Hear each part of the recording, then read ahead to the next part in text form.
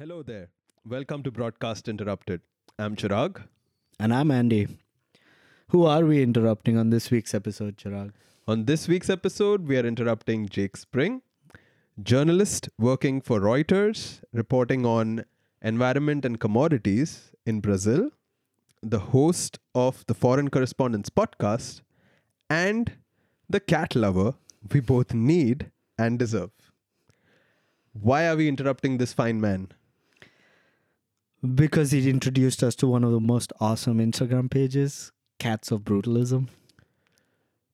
You were really holding that one in there, weren't you? Yeah. But on a more serious note, I met Jake when we were both working in Beijing, in China. Mm-hmm. I was working as an architect and he was also working for Reuters covering the automobile industry in China at the time. Uh-huh. This is around 2015, 16. And having known him for a while, I think there are certain very specific things about his profession that always fascinated me, especially about how laborious it is, Mm-hmm. how ubiquitous it is in the world. Mm-hmm. But at the same time, especially in this moment, Mm-hmm. it's in a bit of a mess, isn't it? Yeah. I mean, and what we never really understand Mm-hmm. are the various principles, the inner workings, and the forms of this profession. That is precisely actually what piques my curiosity when speaking with him all the time. Yeah, mine too. And I also think what is super interesting is the fact that he hosts this podcast called Foreign Correspondents, where he brings journalists from all over the world to share their journeys and their stories. But Chirag, there's this quirky little detail that has to be mentioned. As a journalist, his two major, most longer, let's say, assignments have been in national capital cities like Beijing and Brazil. Oh, yeah. I mean, yeah, right. You're right. He's currently reporting from Brasilia in Brazil, which is a capital. And for that would ring a bell for a lot of architects out there. Definitely. Modernism. Not just that, though. There's something to be said about also his insights on how spaces that host power, political power, Mm-hmm. commercial power, social power, are perceived. Mm-hmm. As a journalist, you see, he has very specific access to these spaces, these buildings, these architectures, and all its inner workings, as you said earlier. Mm-hmm. And I think that's quite an interesting set of observations that he makes during the course of our conversation on this podcast. Oh, yeah. I mean, between knowing that he was supposed to be a math major who dropped out to pursue his interest in Asian studies, Yeah. to discussing what it means for us as architects to use concrete as a material in our buildings, I think we covered a lot of ground. We definitely did a wide range. So, let's dive into the world of Jake Spring, journalist, podcaster, and cat lover. Hi, Jake. Hey, how's it going? Good. So, Andy Chirag. so I think we should begin with an introduction of yourself from you for all the people who are listening and looking at this. Sure. Where should I start? I guess I'll just give you where I'm at right now. I'm right now sitting in Brasilia, in the center of Brazil. I've lived here about going on 4 years now. I'm a journalist, work for Reuters news agency. I report on environment and commodities and regulation here in Brasilia. But there aren't too many of us, so I kind of do whatever as necessary a lot of the time. And I used to live in China before for 6 years, and that's where I knew Andy. But I mean, how did you end up in Brasilia? just out of curiosity? Well, so I was living in Beijing, and that's where I met my now wife, Bibiana, at a bar called Four Corners. And yeah, the rest is history. I'd never thought about Brazil before. I started learning Portuguese. I could not find a Portuguese teacher in Beijing. Like I, at one point, took the train for like 2 hours west of the city, or east of the city rather, and like went to a teacher there, but it was just not worth it at all. So I did it all on my own, did all Duolingo, did all Pimsleur, showed up, figured it out. And yeah, I've been here for 4 years. I mean, Reuters was pretty good about transferring me. If you have a personal reason, they're usually pretty understanding, and it doesn't get more personal than having a Brazilian wife. So it all worked out. So it was like an internal. You just got to fill up a form or something, and then they're like, "It's okay, you can." No, there needs to be a job opening. I did interview for 2 other positions before I got this one here in Brasilia, for like to report on Petrobras in Rio de Janeiro, to do agriculture in Sao Paulo, and I ultimately got this one here in Brasilia. I mean, Brasilia has a very weird reputation, which we'll probably get into. Like my wife was not terribly pleased when I got a job here because, I mean, it's, one of these fake created cities in the middle of the country, and Brazilians everywhere view it as kind of this weird place. Like no Brazilian's going to go, "Oh, Brasilia, great." Like, they're all like, "Why would you want to live there?" Like, we don't get it. So yeah, I mean, but the job is great. I mean, I'm in the center of the country. It's the closest to everywhere by plane, like you could want to get. So yeah, no complaints. Would you also endorse the cliche about Brasilia after 4 years? I don't know. I think it's a lot nicer than people give it credit for. I mean, it's got very, very low crime. I mean, the weather is kind of the same year round. We're in a particularly heavy rainy season, but it's not usually this bad in terms of rain. I mean, 78 degrees, 30, whatever that is Celsius, 30 some degrees, low 30s Celsius. Weather's great. I mean, it's extremely green city. You're very close to government. Life is convenient. Life is nice. I mean, is life exciting? Is it culturally vibrant? No, it is not. But if you want to be comfortable, it's not a bad place. Yeah, then I think that sounds pretty. But how do you compare it with Beijing? Like your 6 years stint in Beijing, life there, and then here in Brasilia? I mean, Brasilia is the complete opposite. I mean, Beijing, the weather is terrible most of the time. It's so smoggy and like traffic, and everybody's kind of like has this general rage about how difficult it is to do even small things like go across town and meet up with your friends. But I mean, you get that stuff in New York City too, and things like that.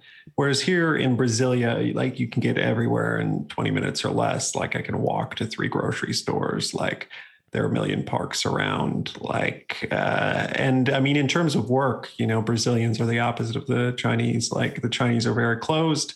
Brazilians are very open.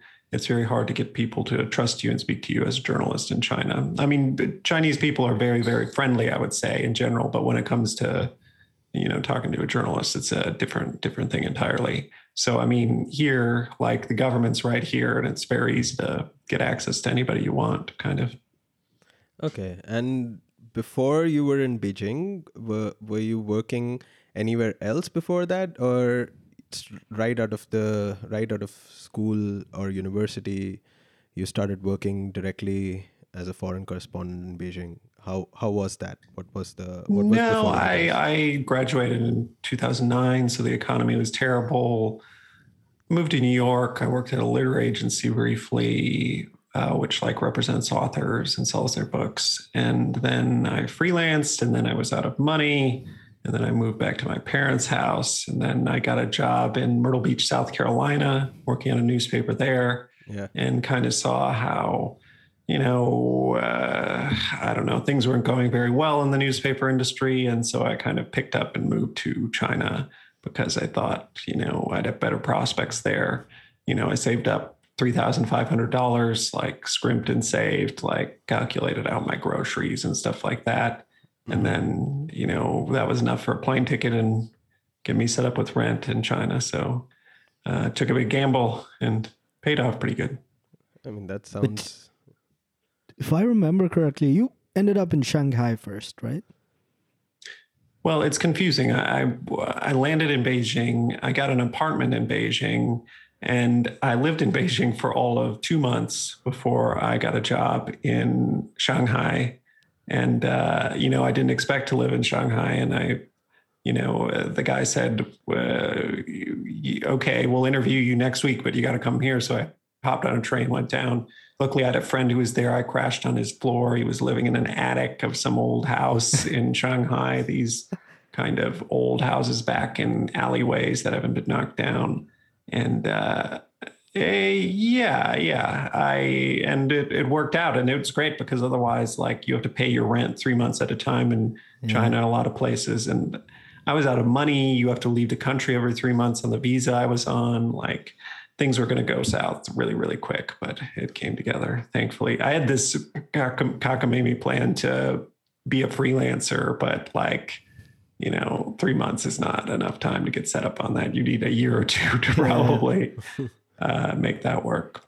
So if I didn't get it wrong, after working in South Carolina, you said, all right, it's not my scene.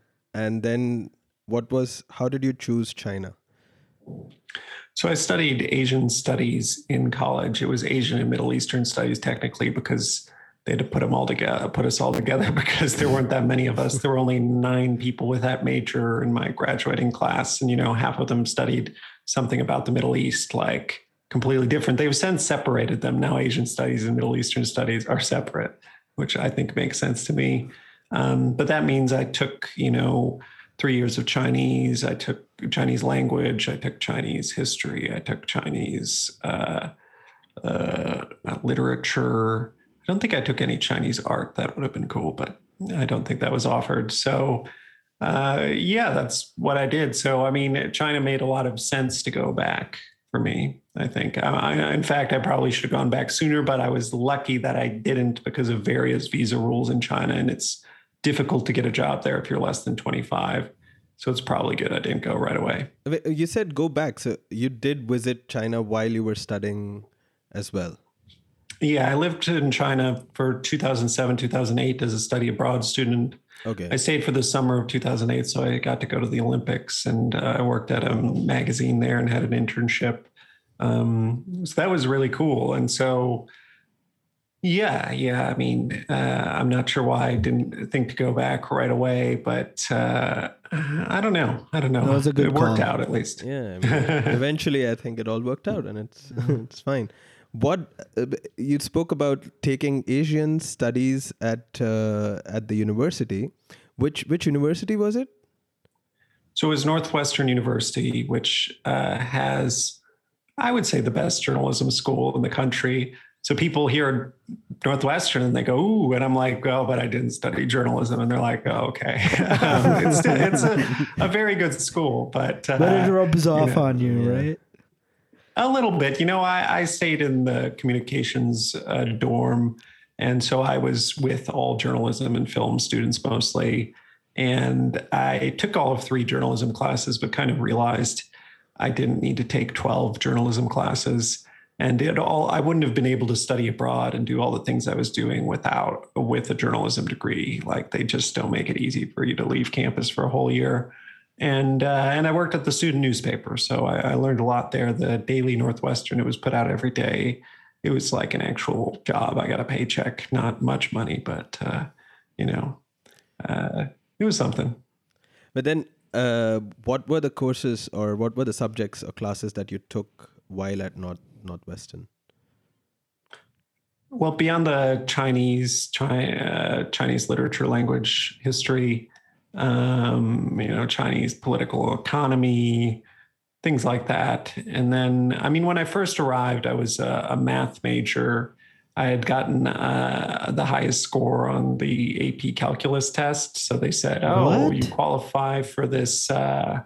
You qualify for this special math program. And I was like, oh, and my friend who I went to high school with and also went to Northwestern, he was doing it. So I was like, oh, I should do this. So I started doing it. And we had a great professor at first, like this really funny younger guy, probably 40, who would like joke around and things like that. And I really liked it for a couple of, we had quarters, or they're really trimesters at Northwestern. And then we got switched to some guy who, like, there weren't enough students anymore. They whittled it down to one class, who insisted on being called Dr. Franks and was like old and very dry. And like, you know, professor wasn't good enough for him. Like, so, and then I ended up in some chaos theory class it was such a funny scene. Like, you know, there's a guy with Tourette's in front of me who's like a mathematical genius, but he'll like shout at the professor during this class. And I was just in there with all these oddballs who were obviously like savantish. And I was like, and I could memorize the stuff and do it, but I couldn't like think creatively about it like these guys could. And I realized like, what am I doing here? Like, I can memorize enough to pass this class, but then I need to like get out of here. I remember me and like the one other normal guy who like would study together and like best friends like, for life. What is going on? Why are we doing this? Yeah, well, that teacher was great. And I do remember going to my advisor and him being like, you know, maybe you shouldn't be a math major. And when your advisor is like, maybe you should do something else, it's a sign. It's a sign. And then what was that something else? That was the move to wait, Asian studies. I have to say something. I did not, either I missed this particular detail in all the years that I've known you, but I think I'm talking to a totally different person now, because math, calculus, that's your foundation. We're gonna have to rethink this friendship, man.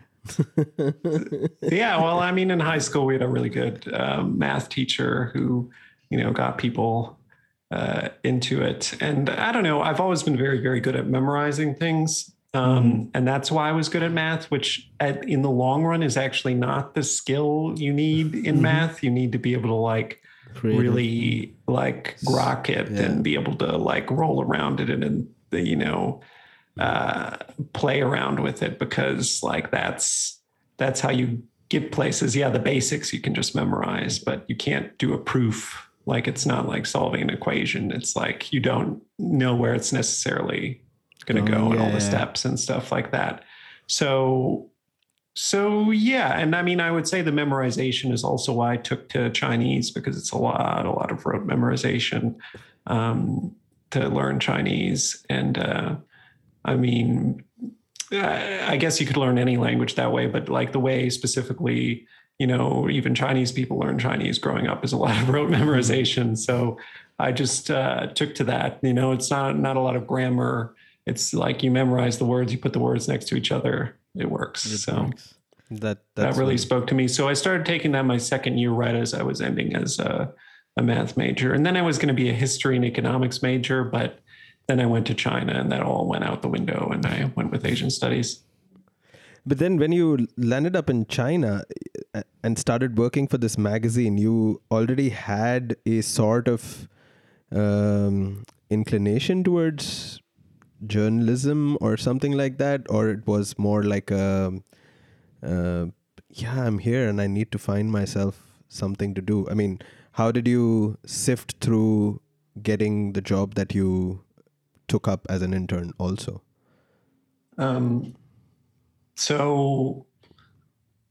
Excuse me.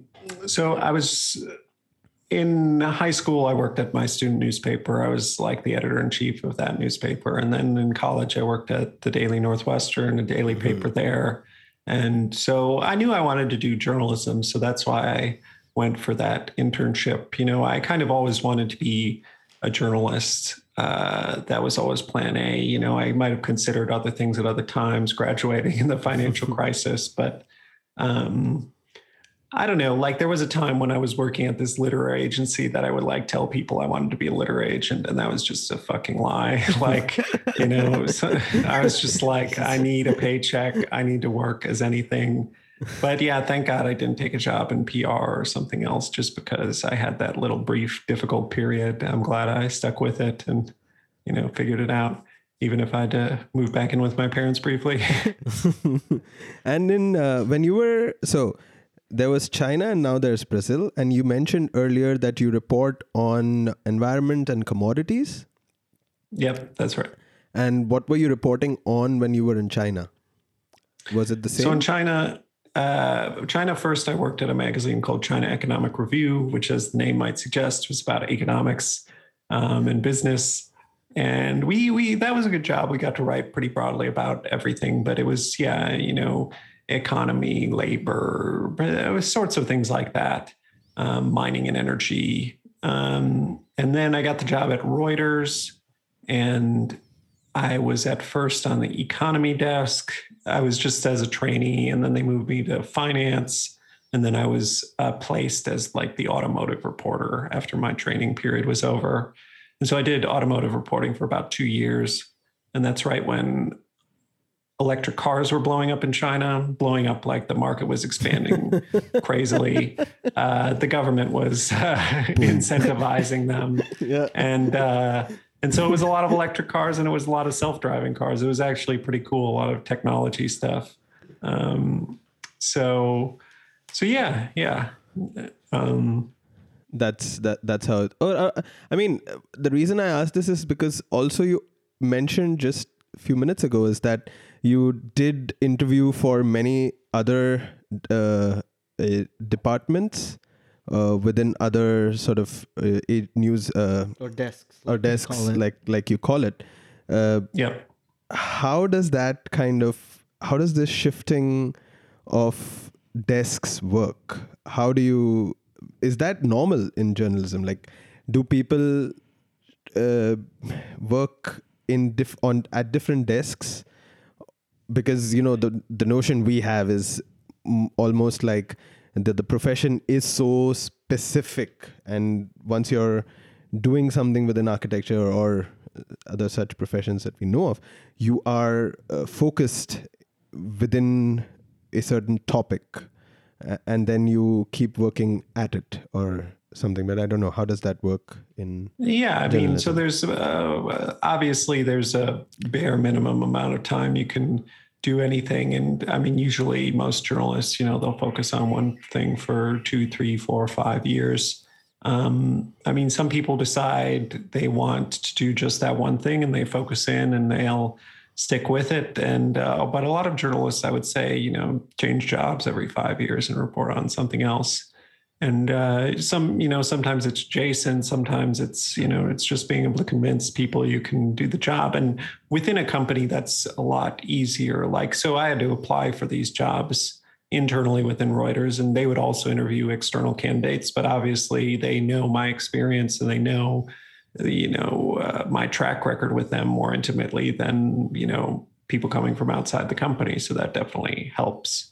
So it is a competitive application process, but obviously within the same company, it's helpful. I would say, most people can't move companies, move topics, and move countries at once. So like I couldn't move to the US and work for the Wall Street Journal and report on, I don't know, debt or something like that. Like it would be easier to move to Reuters to another country and do that. So it's almost impossible to change all three at once. So there's usually some sort of connectivity between one job and the next. Yeah. It's also a very interesting question for us as architects because, we often find ourselves working on let's say, a commercial project or a bank or a restaurant or a house from one day to the next. Of course, we don't design everything in a day, but we often find ourselves jumping between these sorts of differences. But there's something for sure where if we are designing a bank, we don't need to really know the subject matter of that sort of profession or the discipline. We need to know what's expected of the architecture in a way. But with journalism, it seems like you would have to learn the subject matter and the specifics and the nuances really, really fast. What's that training period like? Like if you jump from automobiles to I don't know, Commodities environment, or environment, yeah. how's that jump really like? I mean, you learn as you go, as with, that's a big thing in journalism. Like a lot of people don't actually ever train as journalists. They just kind of learn things on the job. And it goes both ways. Some people say, oh, it's good you just showed up. You've got fresh eyes. You'll see things that we won't see because we're too inured to it. So, maybe you'll see stories that we don't see. That said, I mean, you do learn more about the subject, and I would say probably do get better stories the longer you do it if you're able to keep, a bit of those fresh eyes. But, it's, what would I say? I guess so. And over time, the other thing is just that people get to know that, oh, Jake reports on environment, and they'll come to me with information. They'll come to me with reports or tips or whatnot. They'll, send me what they're hearing. And once, you're known, people will bring stories to you, and it's not always you having to go out and get them. Hunt them, yeah. Yeah, that's super interesting. Yeah. What is this? You said you work or you report on commodities. What is the commodities aspect? What does it entail? So I guess just for you and your viewers, listeners, I mean, I work at a wire service. So wire services are, these days it's a screen, it's a software, and it just, ticks information by you. And like you can set it to just see Reuters, and every time somebody files a story or headline, it goes by you. This is part of a financial software for people who, trade stocks, bonds, commodities, that sort of thing. So I write for these people, and I also write for like Reuters.com and for newspapers that use our stuff. So I guess I would say the commodities stuff is more for those financial readers, whereas the environmental stuff is more for general readers. Not all the time, there's some crossover. So commodities, it can be anything. It can be, China permitting more meat factories in Brazil to export, and, that'll affect the stock price of, whatever, JBS, BRF, the world's largest, some of the world's largest meat companies, or, a bit of regulation, a WTO dispute with, say, India over sugar that they have. And, they'll announce that, they're going to file a complaint or whatever, or they're going to drop their complaint, or, it's these kind of things that you won't see a lot on like my Twitter feed, but is kind of something, I'm doing. It helps pay the bills. The financial subscribers pay a lot for the service. So even if you don't see a lot of that coming out of my social media and stuff like that, it is, a significant chunk of what I do. And, just interviews, you interview the agriculture minister, the mines and energy minister, and you ask them about their priorities and things like that, and try to get new information out of them, that sort of thing. But then when you say it's sort of like a ticker, the format that you are playing with here are like factual one-liners that you're putting out there. So it's both. I mean, if it's straight new information like, Brazilian President Jair Bolsonaro says he wants to lower diesel prices, like that would be something I put out in all caps, one line. And then there are others that are just stories, and you see the headline and you can click on it and there's more information. The ones that are one-liners show up in red in all capitals, and the other ones show up in white and lowercase. So, I mean, if you're looking at this and you really set the widest parameters possible, like this thing is scrolling really fast, like tons of information coming through, so if you don't want to miss any information, like it's very good if you're like like I said, a financial reader, and you can't afford to miss information. I mean, a lot of the stuff you can still find online and things like that. If you're a normal person, you'll just won't get it quite as fast. I guess a lot of robots trading, programs, high frequency trading and stuff like that probably relies on this sort of information. It's probably a pretty important source of revenue for Reuters too, huh? Yeah, right now it provides direct. we're pretty open about this. It provides about half of Reuters News's revenue. We sold off the financial side of it, and now we just have a set contract. I believe London Stock Exchange owns that now, who aren't a bad client to have. But Nice. yeah, got a long-term, reliable contract with them, which in journalism is more guarantee than just about anything gets in terms of finances. With these with these desks which report on commodities, you have one person sitting in every major city in the world, or? No, I mean, let's see. In Brazil, a lot of the finance and company corporate reporters sit in Sao Paulo. In Rio, like it's a lot of oil and mining. In Brasilia, it's a lot of government coverage.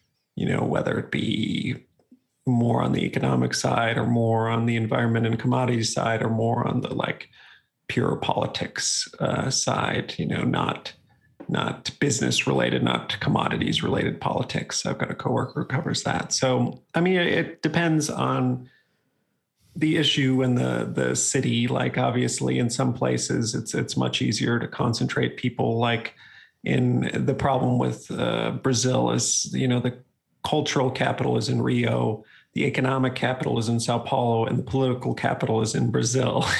Yeah. Some places that city is all the same city. The capital city is the cultural, is the financial center. And in that case, it's easier to just have one big office there with everybody covering things. But then you have also across the world, people sitting in major cities reporting on commodities, one desk dedicated to this. And I think the whole feed is comprised of all this information coming together at the same time. Right. Yeah. You can set it to, some major verticals like commodities or energy or general news is one, or, metals. It can get pretty specific. You can set the parameters for what kind of information you want flowing in.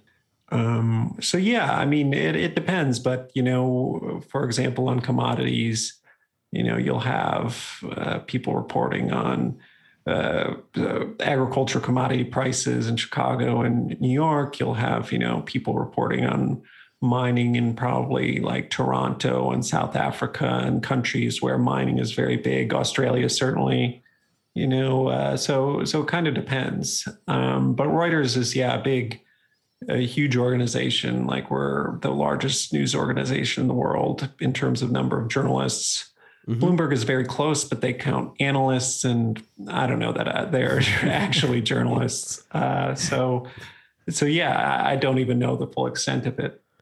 All right. Do you personally, is there a person-to-person network that you rely on a daily basis, or is the Wire, the ticker service, completely automated, and now you don't have to personally make a phone call to quickly clarify stuff, or globally, I mean?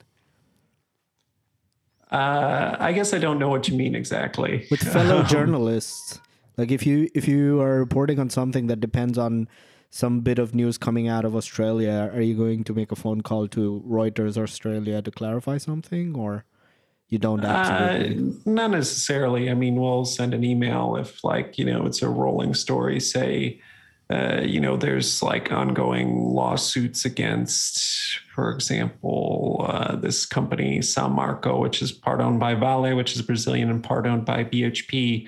BHP is Australian. So there'll be some lawsuit about this damn mining disaster in Australia, and they'll start writing about it in their morning, and we'll have to pick it up later, and we'll communicate by email and say, okay, we're handing it off. We're going to start updating with what the Brazilian side is saying about this. For example. So yeah, but I mean, if it appears on the Reuters Wire, it's pretty much ironclad true. I mean, we do have corrections and stuff like that, but usually I don't, if it's Reuters, we do have other information services that flow into this program. And if it's from them, like we would have to verify it. But if it's from Reuters, we rely on our colleagues to always do the best job.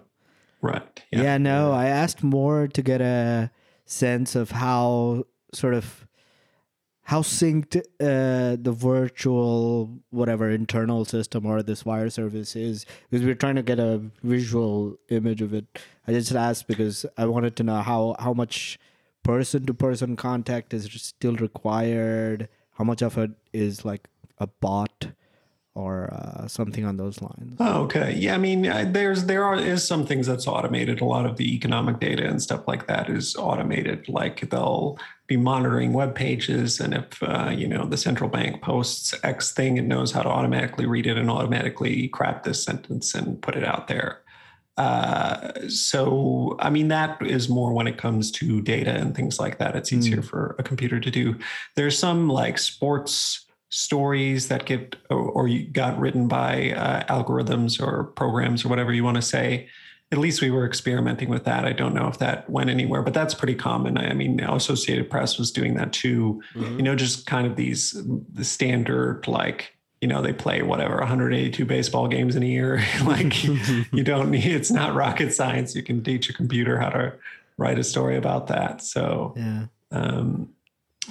But by and large, I mean, where our value is we're the humans who have to talk to other humans to get information to put it in the system, because that's how new information gets found out. Like, somebody's got to find it out and put it on the internet, and then it'll recirculate. So we're kind of, I like to think, the gas in the machine that is going out and finding the new facts and feeding it in, and they'll, circulate around. That part is still kind of pretty old school because it's real people doing it. That's nice to hear. I guess I want to kind of also, because I asked also because what you do as a hobby is that part with more depth, right? Your podcast is basically you talking to journalists from all over the world, but at length, and it always seems like a special format, long form podcast compared to what you do on a daily basis.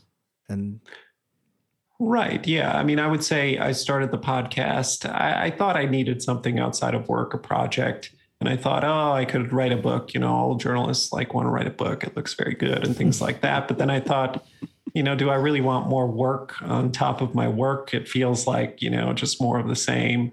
And so, what is the most enjoyable part? It's the talking to people part. And maybe I can just do a podcast and just do the talking part. And I don't have to worry about, writing it into some cohesive thing later.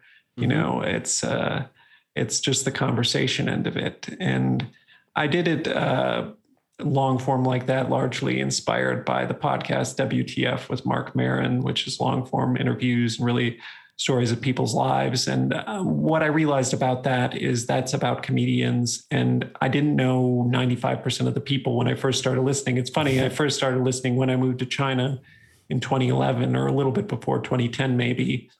And podcasting was pretty new. And Marc Maron wasn't a big deal. And he was interviewing people who weren't big deals, and I had no idea who they were, but he would be like, get them to tell their life story. And, it didn't matter that I didn't know who they were. They had very interesting stories. So if you're interested in people, getting those life stories can be interesting, even if you don't know who they are, they're not famous. And so I thought, he's doing this with comedians. Somebody should do this with journalists. That kind of kicked around in my head for years. Until a friend of mine was like, listen, you gotta do this or shut up about it. So I decided to do it. And a lot of people talk about long form podcasts and things like that, which I guess would be the most similar thing to what I'm doing, which is interviews with journalists, but it was not, my podcast was in no way inspired by them at all. And I'll say WTF with Marc Maron, most journalists will be like, I don't even know what that is. It's funny how that's such a big podcast, but at the same time, things are so compartmentalized. I'll say it to people and they'll be like, what? No, I don't know. But I mean, do you guys know what I'm talking about at least? I know what I have heard Marc Maron's podcast quite a bit. But I think what is interesting to me, or I would say, I would point out to a difference is when Marc Maron does it, he is also sort of constantly asking them questions, but it is almost this idea of a chronology, you know. Whereas Right, whereas when I listen to Foreign Correspondents, there is a set of questions which you bring to the podcast, which are, I think, largely the same across all the guests. They don't just involve a sort of and then you did this and then you did that sort of a thing. You have developed, at least for yourself, a stable questionnaire of sorts, which you constantly use on each of them. So I think that is an interesting difference. Can you tell us a little? It produces a lot of variation Yeah. too. Like people answer So very yeah, differently. I mean, the first 45 minutes or so of the finished product, I try to have be their life story. You know, that's more of the chronology, the and then. That's more of the like Mark Maron style part of it. And then we talk about a couple of stories, one that didn't work out and one that did. Yeah. And then I kind of have the lightning round, which is faster paced questions, which I guess, I don't know what that's more inspired by. It's like the back page of Vanity Fair or something like that, where they'd interview a famous person and just be like one sentence responses to a set list of questions, or I haven't listened to it that much, but something like Desert Island Discs on BBC or something like that. Yeah. So yeah, it is kind of a hybrid, and it's kind of a set list of questions. And if you listen to those old Mark Maron episodes, it would be more of a chronology. But he's done like what, 1,000 plus, and so it's no longer that formula anymore for him. It's kind of more free form. I feel like he's achieved such a fluidity, like, he sees the matrix and he doesn't need to like follow a format. And I wonder if, my format is a crutch, and if it will get boring, and if at some point I'll, have done it enough that I kind of break out and do it a bit more free form. But for now, I like the format, and, I am interested in these same questions, like you change the person and I'm just as interested. So I've done 42 of them. We'll see how many I can do before I feel like I need to shake it up. Manab, I mean, for me, the most important question, or one of the most, I love this question, which is, tell us about one story that that didn't work out also. One which worked out and one which did work out. And I think that is so, and then there was someone, I think, who said that this story was something we wanted to do, but then funding wasn't there. Then someone else says, I could have followed it, but then something else turned up, or we couldn't quite finish it for whatever reason. But that highlights a sort of it captures the uncertainty of the job. Yeah.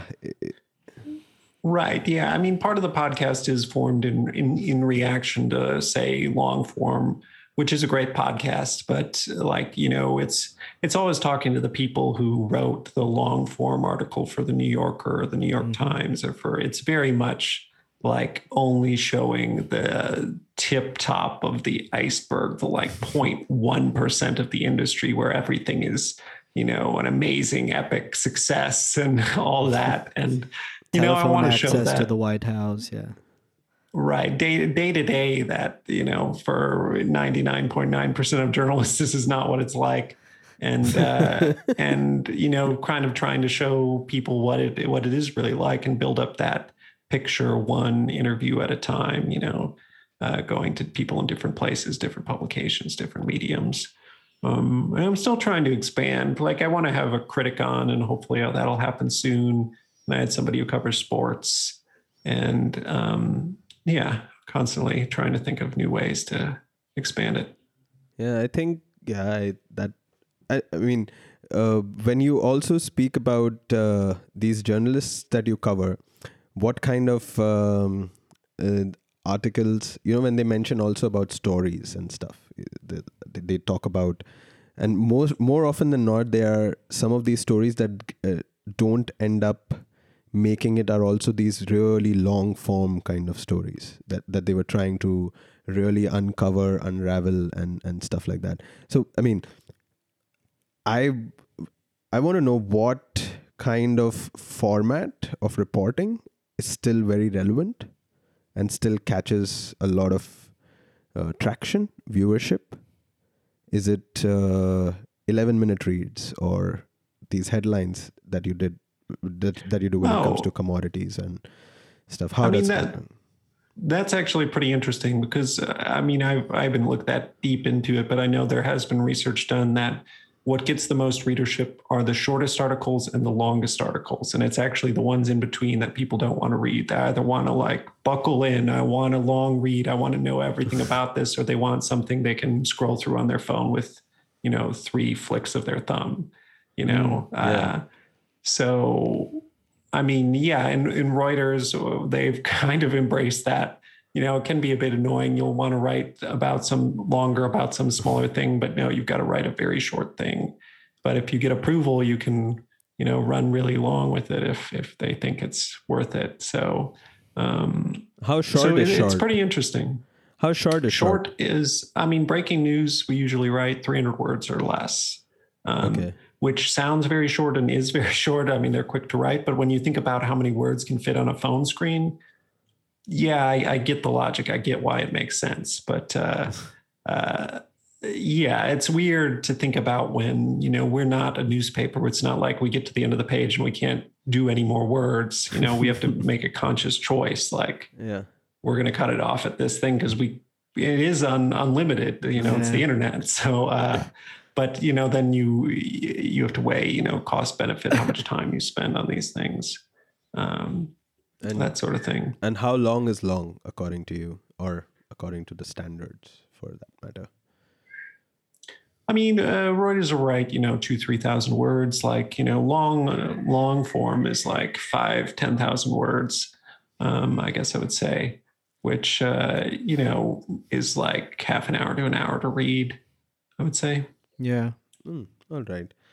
And so when it comes to these sort of articles that we write, do you think that, or how important do you think is the headline still?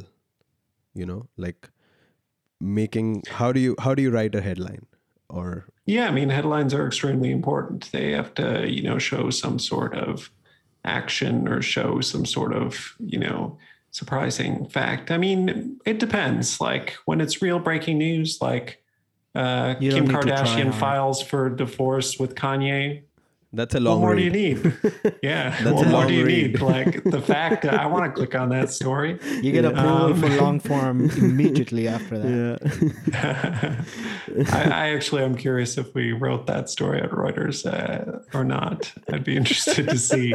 Pretty sure all 3 of us are going to Google it as soon as we're done with this. But the reason why I ask also about headlines or whether it's, I know they are still relevant and you need to catch eyeballs, but there are also hashtags now.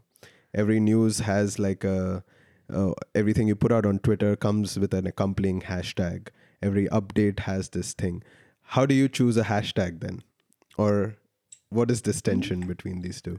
I don't use hashtags. Some journalists do, but I think hashtags are, at least on Twitter, are getting a little bit passe. Like I'll see like certain people use them and it'll invariably be like older journalists and things like that. And I'm like, I don't know that they got the memo that people aren't using these as much. It certainly gets used for certain things, but I would say in general for like people following news stories, like, Me Too and things like that. But then you'll click on that to see more of what the discussion is than the news necessarily on Twitter. Whereas like, I think for news, people are still like just punching in like whatever the words are, looking for trending topics and which aren't necessarily hashtag dependent.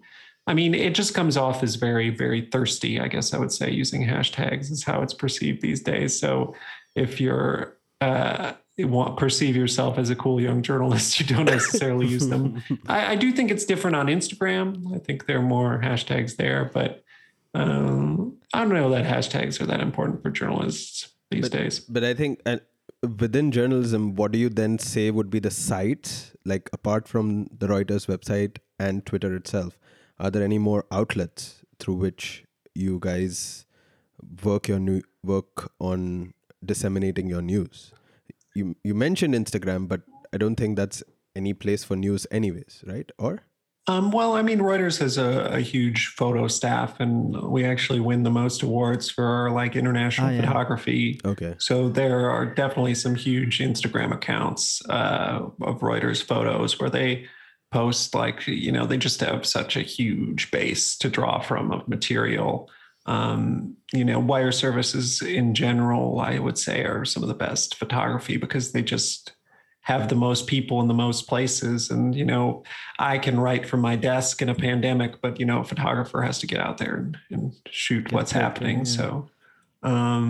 So yeah. And I mean, Reuters is a wire service. So we have media clients like, in print, New York Times is a media client. They'll use our stuff. TV, I believe Al Jazeera and some others. You would be surprised. Like definitely in Europe, since Reuters is much stronger in Europe, if you turn on the TV and see any footage, there's a good chance it's from Reuters, and they won't tell you that. It's, it's a wire service. They pay us to use it, and they use it, and they might even be using scripts that were written by my video colleagues. And so you probably see a lot of stuff from wire services and don't even know it.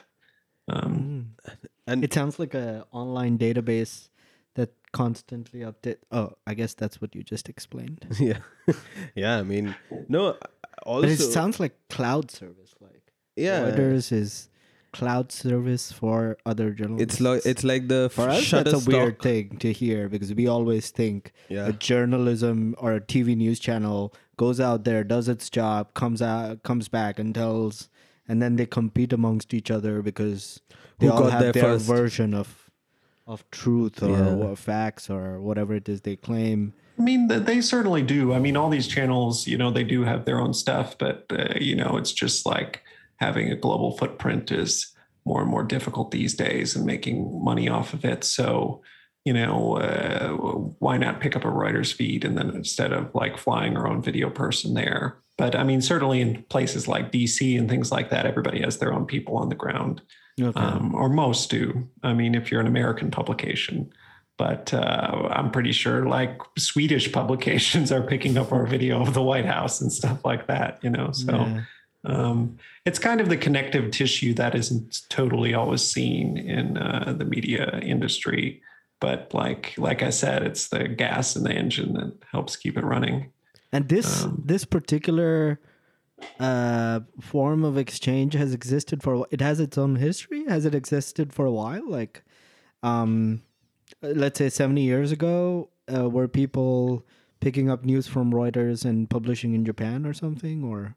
I don't know. So I can't remember exactly when Reuters started, but it's about 150 years old, I think. Mm-hmm. It was started by, Baron something Reuters. I should know his name off the top of my head, but I usually always say it wrong. So I'll just leave it at Baron Reuters. And he would fly stock prices from Paris to London via carrier pigeon. And that was kind of how they got their edge in financial information, really old school stuff. And they were the first to get the news of, I believe, Lincoln's assassination to Europe because they sent out a speedboat to capture the big boat coming in. Like they, tossed them whatever, the letters and whatever, and they got it back first before the ship got to port. There's little things like that. I mean, it's kind of funny to think back to. Information used to be a lot more scarce. So, doing even these simple things had a big effect.